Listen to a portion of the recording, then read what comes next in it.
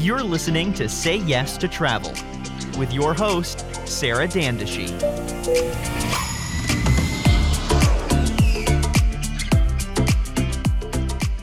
Welcome back to another episode of Say Yes to Travel. When I started this podcast at the beginning of the year, I did not expect things to go the way they have gone in the travel industry. And I've been meaning to open this up with interviews, and I'm so excited because there's kind of like no time like the present to start interviews, considering that most of us are stuck at home. I'm super excited to introduce our very first guest, Calvin Toloki, who, Calvin, we've met online and we've become friends. I mean, I think we're friends at least. I think so. I'll accept that. Definitely.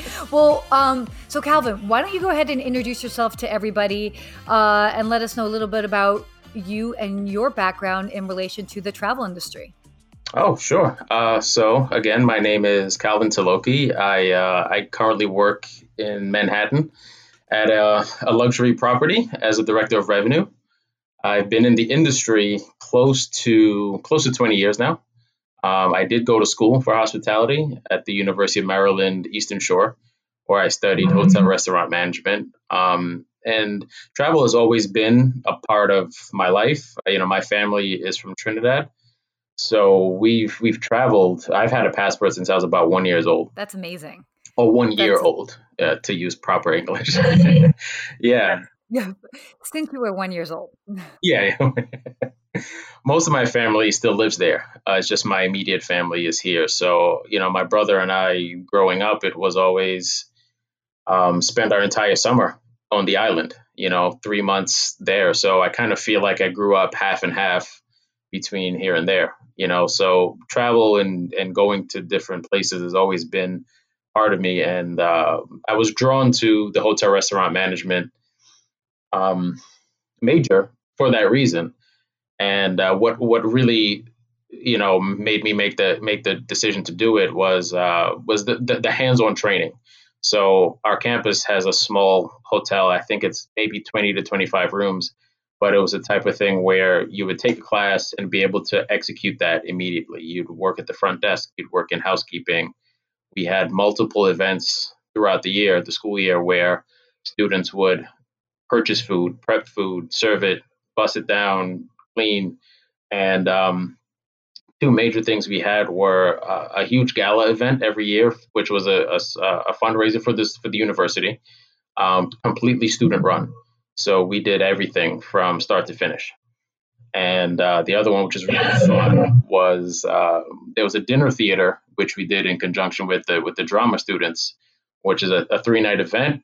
They came in, they would put on their play or whatever it was, and we as the hospitality students would serve dinner while this was going on.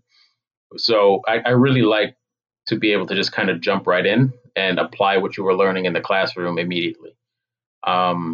So that was that. And then during my last couple of years at school, I worked for Hilton, and I worked at the front desk.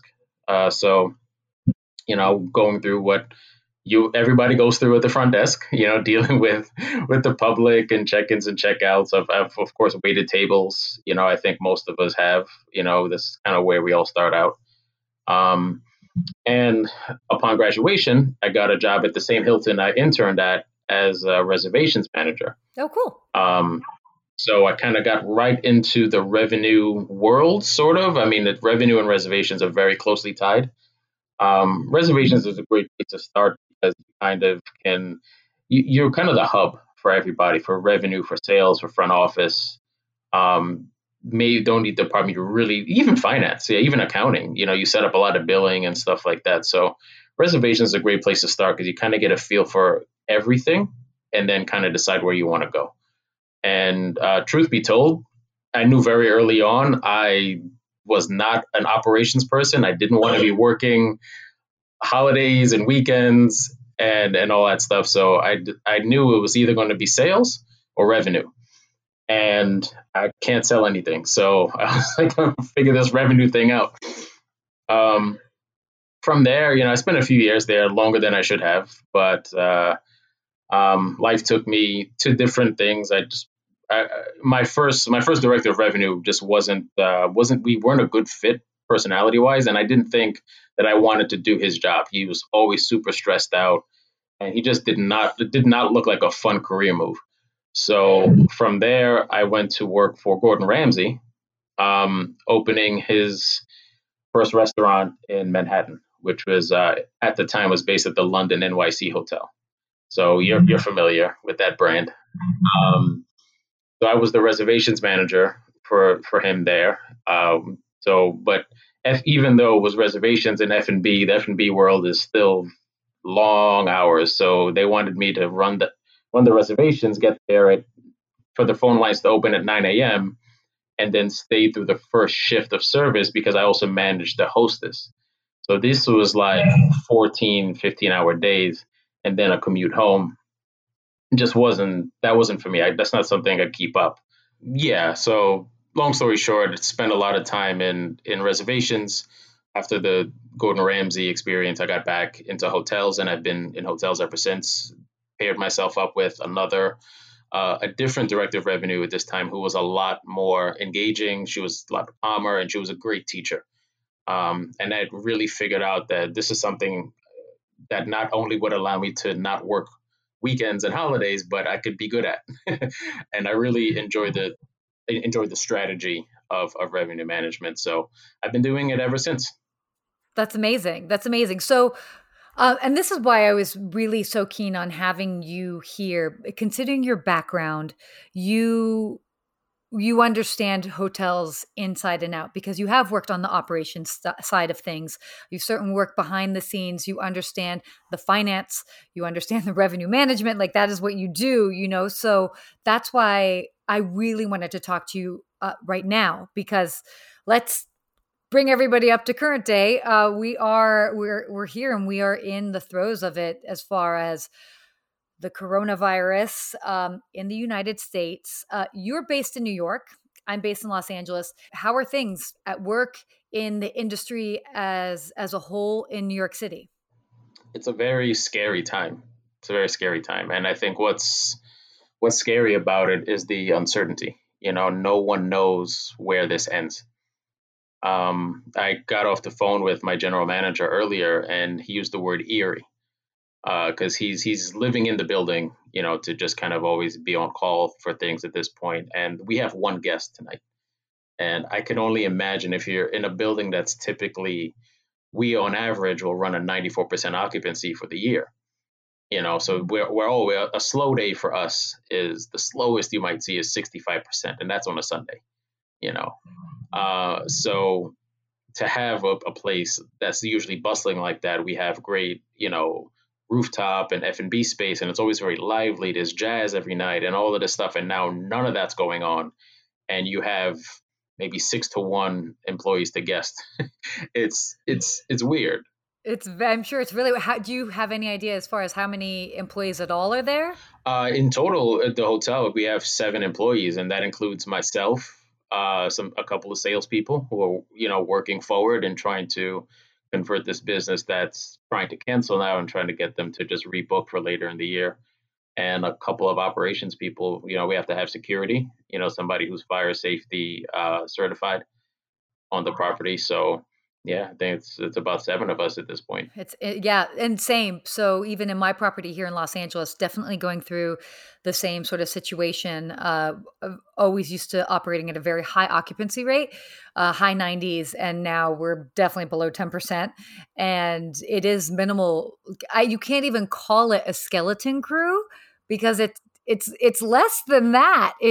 It's insane. And I think mentioning those words, scary, eerie, I mean, really, ultimately, It's unprecedented times. And and there are a lot of unknowns. There are not only a lot of unknowns in regards to the actual virus, but there's a lot of unknowns as far as how long this will last. And like, once we kind of get out of it, will we come back? But so we actually had this amazing Instagram live conversation yesterday, and I thoroughly loved it because I feel like we talked about so many of like the things, like the meat of what's going on. Mm-hmm. And one of the things that we kind of was somebody asked us is what we think as far as like the timeline, as far as like coming out of Right. this. So what are your thoughts on that? Well, I think in the immediate future, we're looking at, as a market for New York, to be back around 50% in June, which in a situation like this is a recovery. Again, we're looking at 10% this month, maybe probably similar in April, slightly better in May, but I think June is when we kind of see it turn around a bit. But looking at some of the reporting through STR and some of these other places, I think it's going to take anywhere from 2 years for occupancy to come back, and maybe 3 years for ADR, to rebound. So we're not looking at an immediate rebound, but I do think we'll see within 90 days, you'll start to see people coming back and traveling again. Absolutely. I mean, I think that once we kind of get to a different point of things, that there will be that sort of like trickle in effect, and then even like operations wise, I think this was an interesting point that was brought up the other day, is for people to maybe, especially if they're hourly employees, not expecting to necessarily dive back into a full schedule. Like it's all going to be, Right. We'll be kind of like crawling out of this together in essence. Absolutely. No, I think, with the owners of the hotels obviously look at things from a, profit and loss standpoint. And, once you get into a situation like this, they're going to be trying to run the hotel as lean as possible, which I think is always the case. But in a situation like this, where you now have somebody wearing 3 or 4 hats, that's going to likely continue when you come out of this. They're not going to immediately say, hey, let's just go back to full staffed. If we can get by with, hey, if this person showed over the last 3 months, we kept them employed and they did the work of 2 people, they can keep doing that, and I think that's a reality, and I think a key word that comes up in a situation like this is making yourself essential, and that's how you do it. And people who are raising their hand to do more, who are saying, yes, let me at it, no problem, I can help, are the ones who are going to be more successful coming out of this. That's a really good point. I mean, definitely going forward, I think we really are going to see more hybrid positions. I mean, personally, and I probably shouldn't even be putting it out there just because of my role within the concierge community. But I mean, certainly as I can speak to that, I feel like there will be a lot more desks that will be hybrid desks, that they will be combining concierge and front desk positions. I mean, we were already seeing that trend to begin with, but I think that that's just going to accelerate that. And that's just one example, but 100%, we're definitely going to be seeing a lot of hybrid positions moving forward. Did you have any takeaways, or were there any interesting questions that you remember from yesterday that we discussed that you wanted to like talk about it some more? I know we talked about the UK giving 80% of salary to employees, which blew me away. And it's interesting because that particular follower, we've engaged quite a bit over the years. So I know he works at a nice hotel in London, and it's all about perspective, right? They're getting 80%, and he's wondering, hey, where's the extra 20 coming from? Which is not, I'm not judging it. It's not a bad thing, but that's just where he's coming from, because they got it already. And we're here fighting to get anything at this point, in the US.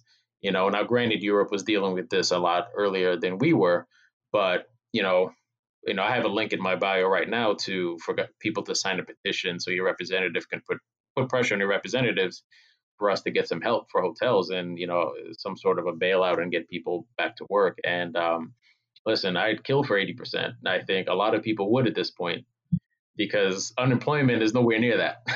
Definitely. No, unemployment is definitely nowhere near that. And it's funny that you say that, because I just earlier today was talking to a concierge friend of mine in Germany, and he was basically saying how his company has just told everybody that works for them that they're going to pay them out for the rest of the month. Wow. So at least they have, whether they're working or not, they're getting their full, hourly pay or salary for the rest of the month. That's amazing. Yeah. Amazing. Although after a month, they don't know where they stand. So, I mean, and I think a lot of people are just like in this situation. It's like, where do we stand? And because again, there are just so many unknowns. How do you see this, aside from maybe like hybrid positions, how do you see this maybe affecting the industry moving forward, just in the future? Yeah, well, I think this was also a point that was raised, and someone made a great comment. I think number one, from a sales dealing with contracts standpoint, I think this changes force majeure and those type of things. I think people are really, you're going to have to change your lingo, and we've done it at my property already to try to entice people to book now, during these uncertain times. But I think that's something that's definitely going to change. But the other thing we didn't get to yesterday that I thought about was just about cleanliness. We'll use that word. Because right now, well, prior to all of this, sustainability is a big buzzword for hotels. A lot of companies, a lot of groups, they want to know what you're doing to be green, to reduce your carbon footprint, and those type of things, which is obviously all very important. And we've won or lost business, because of those things. Where if we're not putting it out there enough, what we're doing, groups have chosen other hotels because they felt that they were doing more. But I think now with this, people are going to be super sensitive to, cleanliness. Well, how do your housekeepers clean the rooms? What products are they using? Are they able to kill these viruses? And that's something that's definitely going to have to be addressed.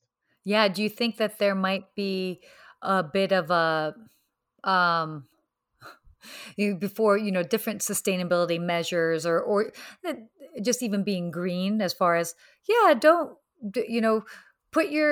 don't put your towel on the floor unless you want it to be washed, and so people kind of going further. But now it'll be curious to see whether people are like, nope, wash it all, don't care, one use. Yeah. We might see a bit of that for a while. That's a good point. That's a good point. And I think it'll probably come to a point where maybe people develop cleaning products that can kill these viruses. Yeah. Like we know that, Purell can do that, hand sanitizer can do that. So maybe there's some sort of a cleaning product that hotels will have to start using that can do it, just to be on the safe side, But it's interesting when things like this come up. Obviously, this is the biggest one, but, going back to Erin Andrews from ESPN with her situation in a hotel, years ago, it became a huge thing. Oh, every third phone call you got was, well, how do we prevent this from happening? Mm-hmm. So anything like that gets major news, it impacts the industry and it impacts the business. And this is more than major. There's not a big enough word I could think of for this one. So it's absolutely going to change. And I think we're just kind of scratching the surface on what it's going to look like. Yeah, definitely. What would you say? Like are some lessons that you've learned from this experience so far? We still have so much more to learn, but so far. Well, it's funny. Well, as a revenue manager, where no is pretty much the major word in our vocabulary, because we're one of the few, we're maybe the only department outside of finance, maybe, that we're just here to worry about the money, and I consider myself a hotelier. Like I said, I've been involved in the industry and travel for a long time, and I love, impacting the guest experience. But my primary role is to bring the money in. And during this experience, I've had to become a lot more lenient with cancellations and policies, and because now you put on the humanity hat and you realize, well, these people are scared. These people have had canceled flights, they're stuck or whatever, and so it's changed my approach. And likely will, in the future, maybe I'll be a bit more lenient on things like that, as far as nope, you book non-refundable, I'm not trying to hear it. Yeah, no, absolutely. It's definitely Definitely interesting times indeed. Well, before we wrap this up, I just wanted to see, like, were there any topics that you wanted to talk about? Just throwing it out there. Just if there's any other things that because we did have such a great chat yesterday. Yeah, it was. It was. We talked about so much. I mean, listen, I could talk about travel and hotels all day. Um, it's it's a perfect industry for me because any every 3 months I'm going somewhere. You know, so I feel like I kind of live it and breathe it. I know we talked about favorite trips or destinations. That's always something fun to touch on. So, what's your coming out of this? What would be your first destination that you'd like to go to? I think it's going to be Switzerland. Um, yeah, coming out of this. So my anniversary is in a few weeks, April 6th, and then my wife's birthday is at the end of the month. So April is typically a big travel month for us. We usually at least do a long weekend for one and a full vacation for the other, which likely won't. Is probably not going to happen. So, and that's my wife's favorite place to go. It's my favorite place to go now.